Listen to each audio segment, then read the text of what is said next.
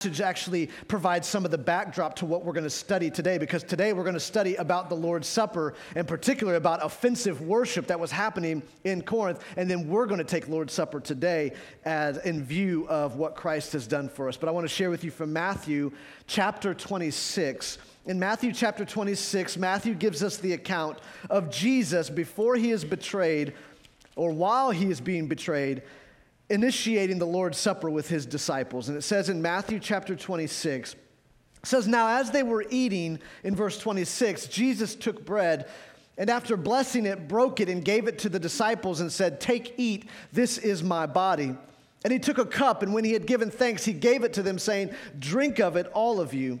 For this is my blood of the covenant, which is poured out for many for the forgiveness of sins. I tell you, I will not drink again of the fruit of this vine until that day when I drink it new with you in my Father's kingdom.'" What we're going to look at today is that beautiful meal that Jesus shared with his disciples before he was betrayed and arrested. And what we're going to look at is what we can do in the midst of it to build up our brothers and sisters in Christ, and why we celebrate it together. And so as we prepare to do that, would you pray with me that God would help us to clearly see this beautiful picture of his sacrifice for us? Lord, I pray this morning that as we continue to sing about you and about your glory, God, I pray that you would help us to see that our assembling together should not be taken lightly. This is a huge moment. This is a time when Christians are gathered together for your glory. So God, help us to cherish these moments and to treat them as solemn moments together for your glory. God, I pray that you'll help us to rightly see your supper. Lord, I pray you'll help us to see how we can be offensive, and God, sometimes how we might be able to edify and build up our brothers and sisters in Christ. God, you deserve nothing less than our complete submission. So I pray, God, you would help us to walk after you in every way. To you, God, be the glory forever and ever. And all God's people said, amen. Would you lead us this morning? I'm going to ask you, if you have a copy of God's Word with you, and I hope you do, to turn with me to 1 Corinthians chapter 11. By the way, if you're here this morning and you do not have a Bible, I want you to see me after the service because I have one to give to you. We're going to be in 1 Corinthians chapter 11, verse 17 is where we're going to be this morning.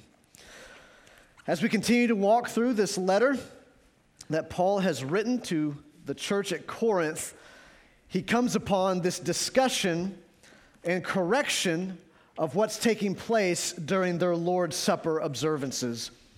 And so just to guard us as we prepare to observe the Lord's Supper, it's good to look at sometimes where people have gone astray and how we might be able to guard against walking down that same path. And so what we have today is a bit of encouragement and a bit of warning as we approach the Lord's Supper. And anything we do on behalf of God, that we do so with reverence, we do so not taking anything of the Lord lightly. And so 1 Corinthians chapter 11, Paul shares about offensive worship that has taken place within their gatherings for the Lord's Supper. 1 Corinthians chapter 11, I'm going to read this to us, and then we're going to walk through it bit by bit. If you are physically able to stand with me, I would encourage you to do that in honor of God's word as I read it. 1 Corinthians chapter 11, starting in verse 17, going to verse 34. Don't be scared. We'll try to make good progress on this morning. 1 Corinthians chapter 11, starting in verse 17. I'm reading from the English Standard Version. Paul writes and says, "But in the following instructions I do not commend you, because when you come together, it's not for the better, but for the worse. For in the first place, when you come together as a church, I hear that there are divisions among you, and I believe it in part. For there must be factions among you in order that those who are genuine among you may be recognized.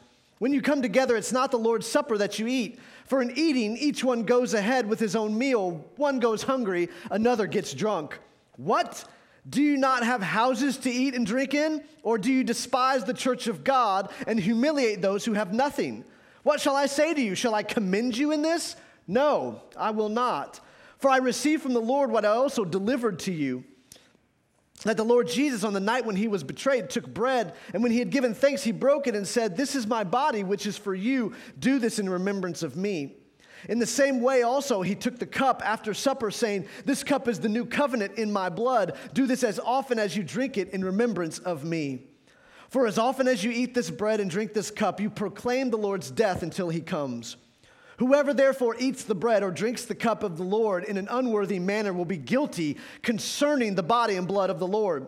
Let a person examine himself then, and so eat of the bread and drink of the cup. For anyone who eats and drinks without discerning the body eats and drinks judgment on himself. That is why many of you are weak and ill, and some have died. But if we judged ourselves truly, we would not be judged.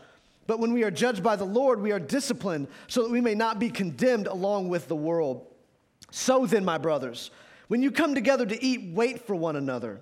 If anyone is hungry, let him eat at home, so that when you come together, it will not be for judgment. About the other things, I will give directions when I come. Would you pray with me? Lord, help us to understand these verses. Lord, I pray that we will not see this as detached from us, but that this is vital to our walk with you today. So, Lord, I pray that you'll help us as a church to model and glorify you in everything that we say and do. Guard us, God, against handling the things of worship lightly. Help us to hold them in reverence and, God, to solemnly be obedient to you for your glory and honor. Lord, I thank you that we are not the only church this morning who are lifting up the word of God. I pray you would bless all the other churches in our community that preach the gospel unashamedly. Lord, I pray you will use your word to feed your sheep. God, you know the hearts of every person who's walked in here. God, may you work to use your word to teach them this morning that you are their greatest treasure. Lord, I pray that we will worship you and give you glory that you alone deserve. We ask it all in Jesus' name. And everyone says, amen. You can be seated for just a moment. A little bit of background to this. This is the earliest account of communion service that we have in the scriptures. The earliest account is right here in 1 Corinthians chapter 11. So Paul is giving us a picture of what's going on early in the life of the church when it comes to celebrating the Lord's Supper together. But what he's going to point out here at the very, very beginning is that there is an offense that needs to be dealt with. And so if you're taking notes, and you should take notes, this first section, verses 17 through 22, is the offense that Paul is addressing. Here is the offense, starting in verse 17. He says, but in the following instructions, I do not commend you, I do not praise you, he means, because when you come together, it's not for the better, but for the worse. Just so you know, this is the worst condemnation that can be given to a worship service, is that when people come to it, they're worse off than when they came. Can I help you, Fairhaven?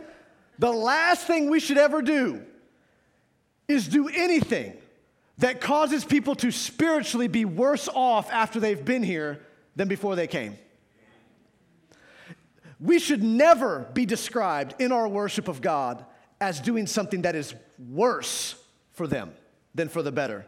He says that what happens is in their observance of the Lord's Supper, people are actually harmed rather than uplifted.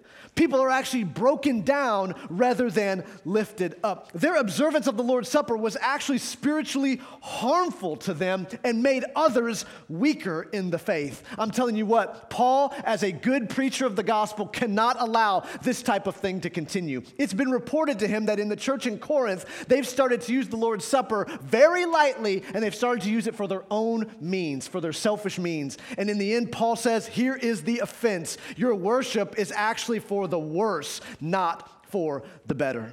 He says in verse 18, for in the first place, when you come together as a church, I hear that there are divisions among you. Now, notice that Paul is defining the gathering. He's going to use it 3 times. When you come together, when you come together, when you come together. And what he's speaking to is not just a general gathering. He's speaking of them gathering together as the church. Those who have been rescued and redeemed. Those who are part of the same faith fellowship, part of the same community of believers. He says you're gathering together as the church, and yet it's possible to gather together as the church and not honor Jesus. Uh-oh. Yikes. It's possible to gather together on Sundays and Wednesdays and any other time we gather together as a church. It is possible to do that and not be honoring Jesus at all. We can actually, as churches, be found guilty of just gathering for our own sake. So we can pat ourselves on the back or think we've done something really great for God, and in the end, we haven't honored him in the least bit. The church in Corinth, in the midst of their observance of the Lord's Supper, was actually gathering together as the church and yet not honoring Jesus. And so what this tells us is that attendance does not equal adoration. Just because you show up to the worship service or the gathering of Christians does not mean you're necessarily adoring Jesus. Attendance does not equate with adoration of God. And gathering in the same place doesn't equal unity. We can all be in the same building and not be unified. We can be in the same building while hating the person sitting next to us. Just so you know, Paul's about to address this. There is no place in the worship of God for these things. So he starts out by showing that the offense is A, their worship damages. B, their worship is divided. Paul shows that their coming together is the gathering of the church, and yet there are divisions or factions, he says. He says, I hear that there are divisions among you, and I believe it in part. And I love this. Even Paul understands that sometimes when people relay information to you, they might not relay it correctly. So he says, I believe it in part that there are divisions, maybe not the full boat that someone just brought and shared with me, but that there's some truth in the midst of what they're saying. He says, I believe it in part, for there must be factions among you in order that the genuine among you may be recognized. Verse 19 shows that factions exist within the church to make believers who are genuine recognizable. Now let's be clear, factions or division in church should not be. Division should not be found among Christians. That's not what we've been called to. Christ has saved us into one body for his glory. But in the midst of factions, genuine believers are clearly seen as they seek unity in Christ. You know how you can tell who genuine believers are? Watch them in the midst of division.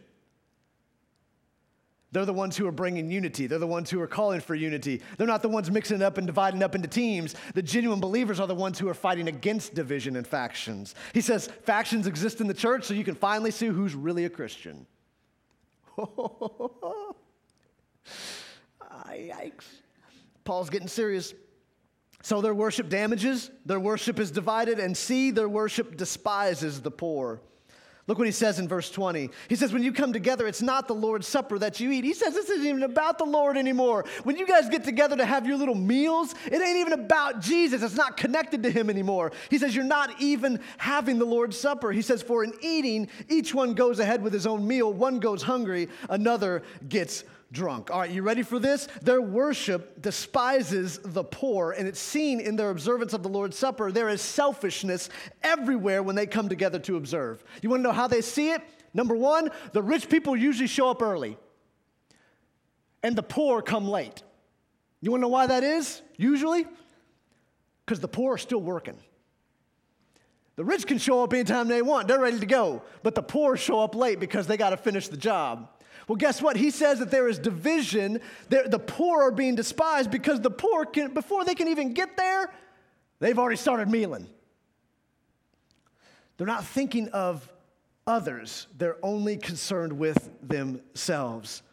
Not only that, but he says, but normally when they had meals together, the rich would have been the ones who brought the food to share with everyone. Well, guess what they're found doing? He says, some are going hungry, another is getting drunk. So guess what they're doing? The rich people bring the food for the meal, and they keep it all for themselves. So the poor people show up late, and there's nothing left for them to have.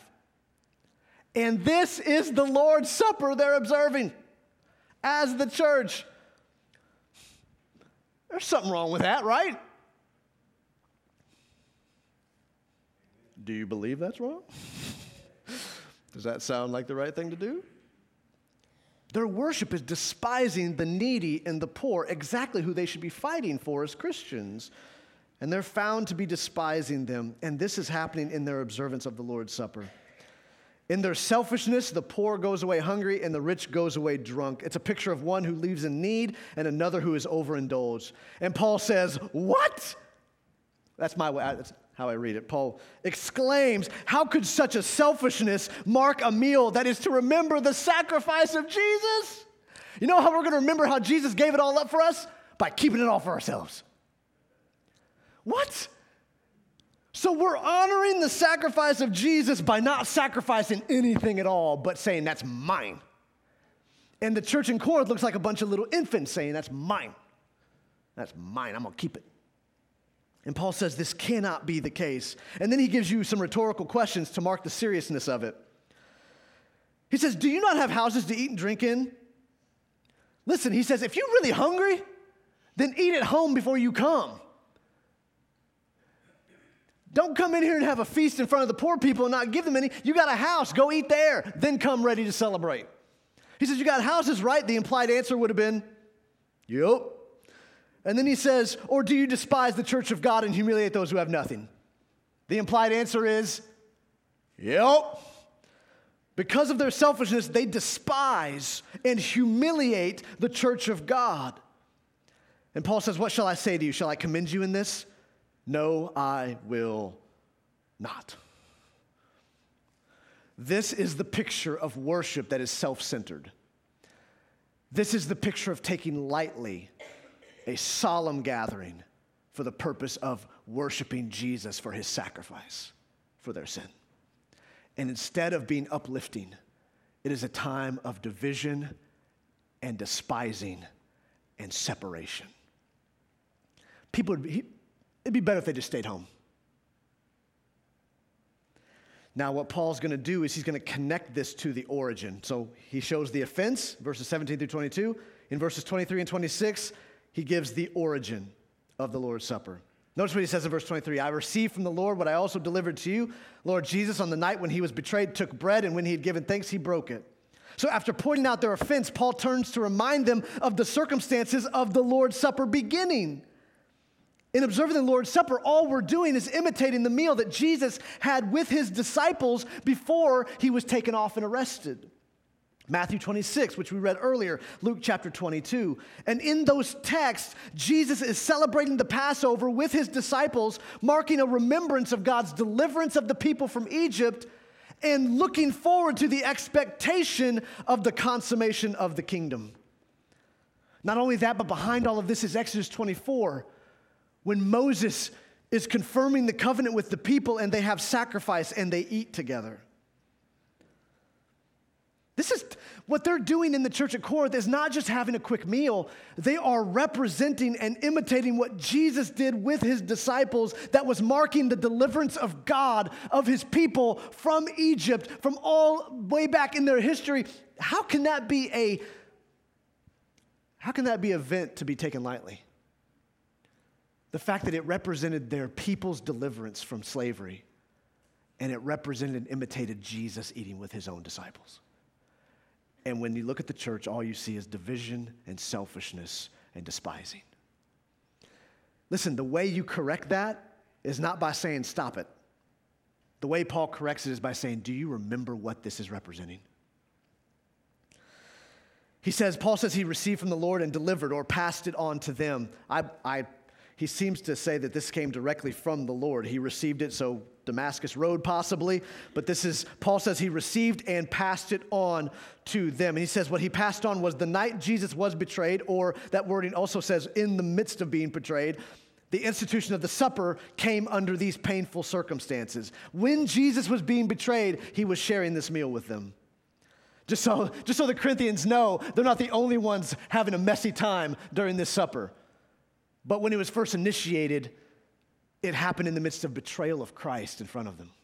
What a painful reminder of what Jesus had to do to rescue them. Look at verse 24. It says, and when Jesus had given thanks for the bread, he broke it and said, this is my body, which is for you. Do this in remembrance of me. So what we see is Jesus is the bread from heaven. He says, this is my body. Jesus is saying, this bread represents me. I am the bread. I'm the manna from heaven. I'm the one given for your spiritual hunger. John 6, 27 through 35, Jesus shares that he is the manna that has come down from heaven for man's spiritual hunger. What does the bread remind us of in the Lord's Supper? That Jesus is the only one who can satisfy our spiritual hunger. And he did it through his own death on the cross. Through Jesus' death, he satisfies the spiritual hunger of man. Just so you know, I want to guard you against a couple of errors that take place with this verse. When Jesus says, this is my body, there have been some who interpret this literally. It's called transubstantiation. It's the idea that while the person is eating the bread, it actually becomes the body of Christ. That comes from the teaching of Aristotle. But I do not believe that's what Jesus is saying here. I do not believe Jesus is saying, this is literally my body. Because what we need to remember is that Christ makes this connection several times, including in the Gospel of John. We see places in the Gospel of John where Jesus says, I am the bread of life. Jesus says, I am the sheep gate. Just so you know, Jesus isn't saying I'm literally a gate made of wood. But he's saying, I am the one by which the sheep come and go. The same way that his body isn't literally bread, he's saying this is for man's spiritual hunger. And then he says, do this in remembrance of me. The picture here is to keep on doing this. And so Christians, by breaking and receiving bread together, recall Christ's sufferings for our salvation. Every time we get together and break bread together here at the Lord's Supper, we're reminding ourselves of the fact that Jesus died so that we might be saved, and he suffered on our behalf. That's why this whole idea of division during the Lord's Supper, or people taking for themselves and despising others, has no room, because Jesus is giving us a picture of the fact that he gave up everything for us, for our salvation. The Lord's Supper is one of God's ordained means to be gracious to his people, to draw them close to himself. The intended result of observing the Lord's Supper is to have our faith strengthened and to fortify us to continue on our pilgrimage, according to Sean Wright. So God desires in observing the Lord's Supper that our faith would be strengthened and fortify us, strengthen us to continue to walk, and we need that regularly. Jesus says, this is my body, which is for you. It's a substitution. He gives it in our place. Verse 25, he says, the cup. After he says, in the same way, he also took the cup after supper, saying, this cup is the new covenant in my blood. So the new covenant was through his blood, through his death on the cross. Jeremiah 31:31 is the only text in the Old Testament to speak of the new covenant that God promised. And God promised there was coming a new covenant that would last beyond the others because it would be based in the faithfulness of Jesus, not in man's faithfulness. Listen, everybody pay attention to me for 1 second. This is good news because the old covenant, we couldn't keep it. Anybody in this room feel confident you could keep the old covenant, you could keep the law? That's the right answer. Yay, you. Right? No. Cursed is everyone who does not abide by everything written in the book of the law. Galatians chapter 3. That means we're all cursed. We stand under a curse because none of us can keep the law perfectly in every way. That's bad news. But the new covenant is in Jesus' blood because he's the only one who could keep it perfectly. So the new covenant isn't based on your ability to do anything good for God and to somehow earn salvation. The new covenant is Jesus is the only one who could perfectly fulfill the law and be perfectly obedient to God. And in such, if you are in union with Christ, you are counted as perfect forevermore.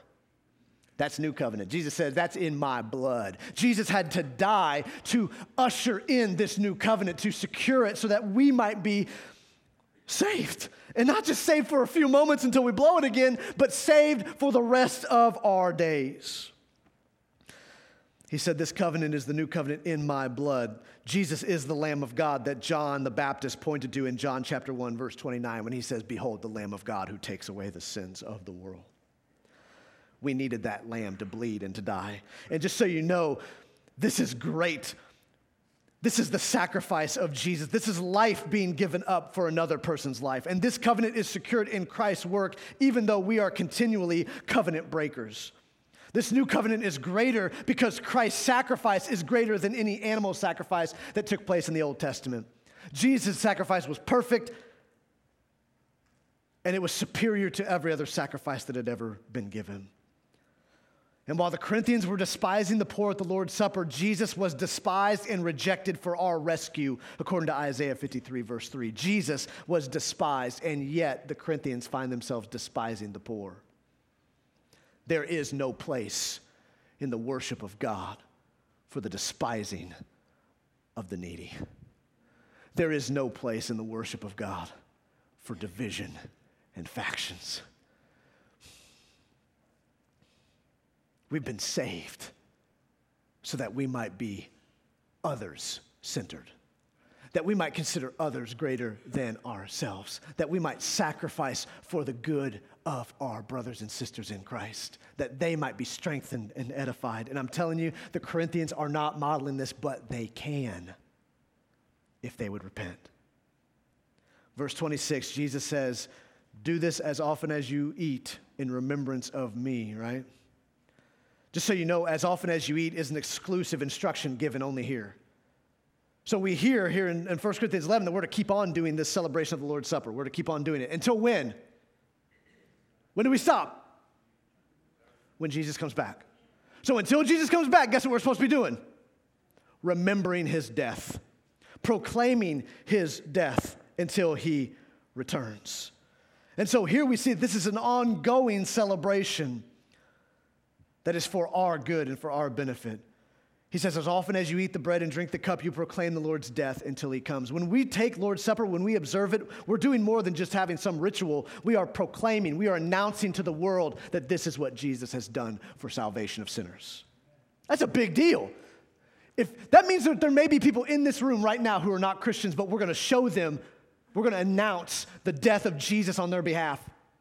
We're going to see it in picture form. Jesus broke his body. He spilled his blood. Why? So that you as a sinner might be rescued and forgiven. Or should we just, everybody put on their sad face and let's do this real quick so we can get it over with and get on to real lunch? This is a reminder that even as Christians, we are still spiritually hungry people, aren't we? Listen, our hunger is satisfied in Jesus, but we still long for him, don't we? And so when we come together to remember the Lord's Supper, we're not just, okay, pass the plate, pray, and let's move on. We're remembering, Jesus, you're the only one who satisfies my hunger. You're the only one who does it, and I need you every day. I need you every day, God. That's a big deal, isn't it? That's not just some ritual that we do at the end of a service every once in a while. That is remembering Jesus died so that we might be cured of spiritual hunger and we might be satisfied in him.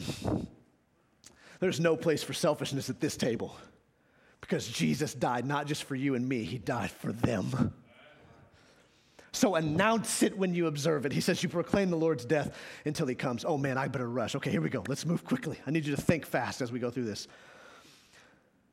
He says in verse 27, whoever therefore eats or drinks the cup of the Lord in an unworthy manner will be guilty concerning the body and blood of the Lord. Now, I'm not exactly sure what this phrase means, but I think it's talking about the fact that this solemn observance should not be treated lightly. The Lord's Supper involves identification with the body of Christ, the community of faith, and as such, we should not be found observing it in an unworthy manner as some of the Corinthians had been. So the warning here is guard our hearts from losing awe of God in these things of worship. That we would stop losing the awe of God. That when we came in together to observe Lord's Supper and to preach and to pray and to sing together, we believe God's present and we believe he's going to do something. He's going to do something great. And so what happens in the church at Corinth is some of them have lost their awe of God, and it's shown out in the fact that they treat the Lord's Supper so lightly. Folks, we can be just as guilty of falling into that if we don't guard ourselves. It can become about rituals, it can become about traditions, and no more awe of God would be present. But that's not what he intended when we gathered.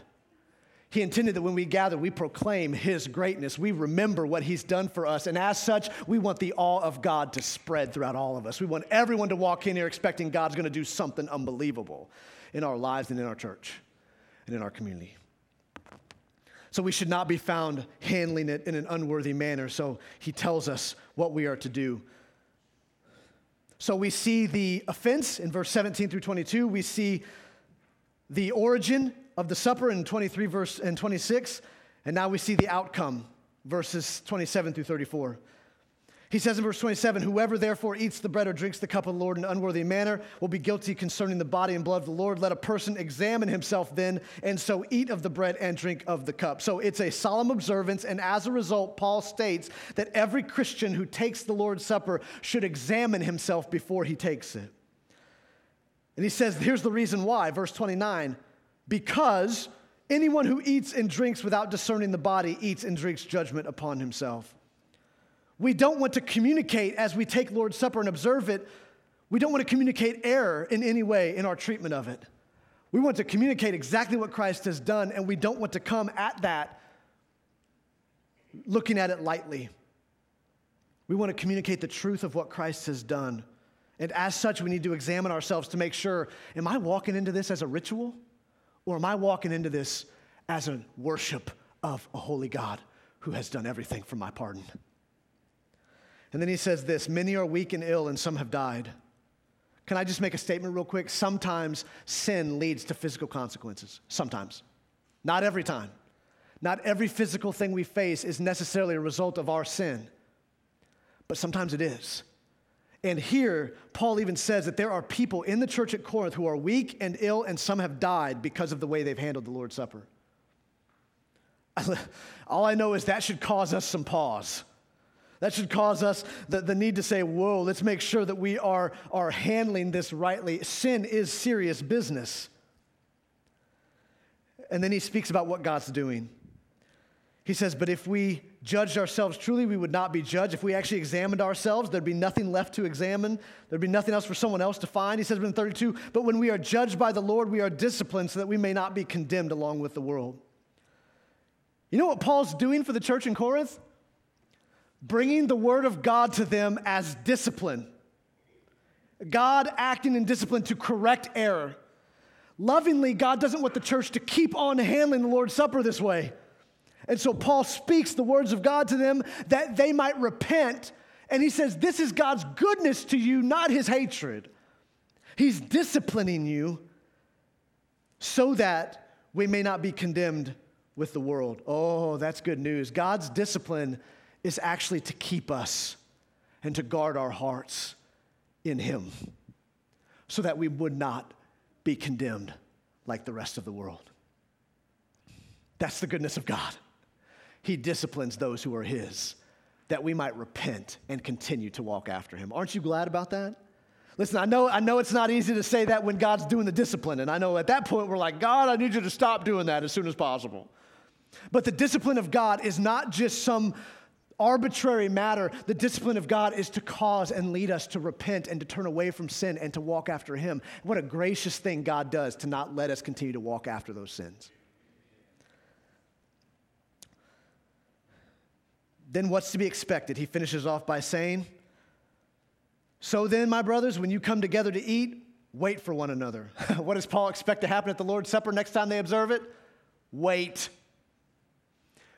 Wait for everyone to come. Wait for the poor to arrive. Don't get in a hurry. Gather together to worship together. So he tells them to wait for one another. That's worship that edifies, not breaks down. He tells them, if you're hungry, eat at home. Practical advice from Paul. Don't come to the Lord's Supper ready to eat it all up for yourself. If you're hungry, eat at home and then come ready to observe it. Right? Think of others above yourselves. Eat at home so that you might sacrifice here for the good of your brothers and sisters in Christ. Consider what unifies. Consider what builds up their faith. And if you have to eat at home, then eat at home. Listen, I'll leave you guys with this before we celebrate. The Lord's Supper reminds us of our spiritual hunger that is satisfied by Christ alone, and we need that reminder all the time because we start to forget that Jesus is the only one who satisfies. And number two, I want us to remember that Jesus has left us an example to imitate.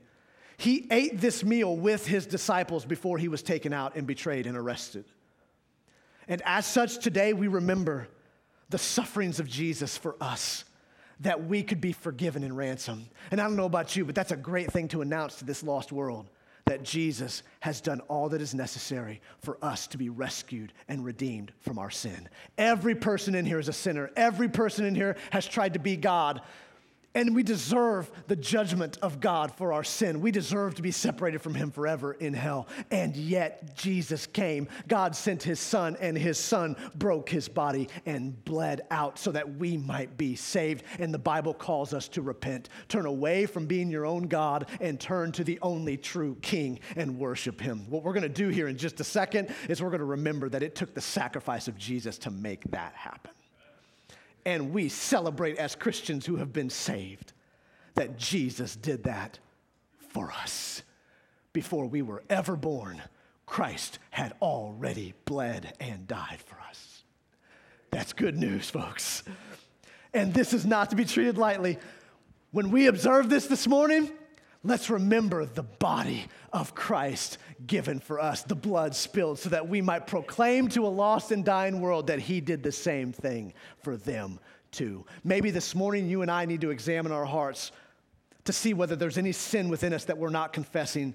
If we've not been repentant, now is the time to do it before we take Lord's Supper. I want you to pray, and I want you to confess sin. It doesn't mean you're perfect. It just means you come as obedient as possible as we do this. So let's confess sin. Let's examine our hearts to see where we stand with God. Also, we need to be unified together. If you've got a problem with your brother or sister in Christ in this room, that cannot stand. You need to deal with that as best you can. You need to seek reconciliation and forgiveness. You need to heal that relationship and then celebrate the unity that is in Christ together as the church.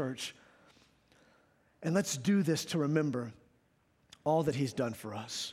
Let's examine our hearts to see where we stand with God, where we stand with each other, and let's ask God to help us to not do this as a ritual. Not just do it because it's the next thing on the schedule, but we do this to proclaim that Jesus has given everything for our pardon. Let's pray together. Lord, I ask you during this time to help us to examine our hearts and to see, God, whether we need to confess sin to you, God, to get things right with you. Lord, whether we need to heal broken relationships with the Christians around us. God, I pray that in this moment you would help us to examine our hearts. Holy Spirit, point out the areas in our hearts where we're not loving Christ as we should. Lord, I pray that you would convict us, and I pray, Lord, that you would help us to see your beauty today. And God, I pray that as we prepare to take Lord's Supper, God, help us to not make this another ritual. But God, our hearts would ache for the return of Christ. And so, Lord, help us to celebrate today, anticipating your return and longing for that day. And until that time comes, God, I pray you'll help us to be sacrificial, that we would care about the faith of our brothers and sisters in Christ as much as we do our own. Lord, that we would seek to uplift and edify your church because that's what you intended when you died for us. Oh, Lord, in this moment, help us to glorify you. God, convict us of sin. Cause us to love you more. We ask it all in Jesus' name. Amen.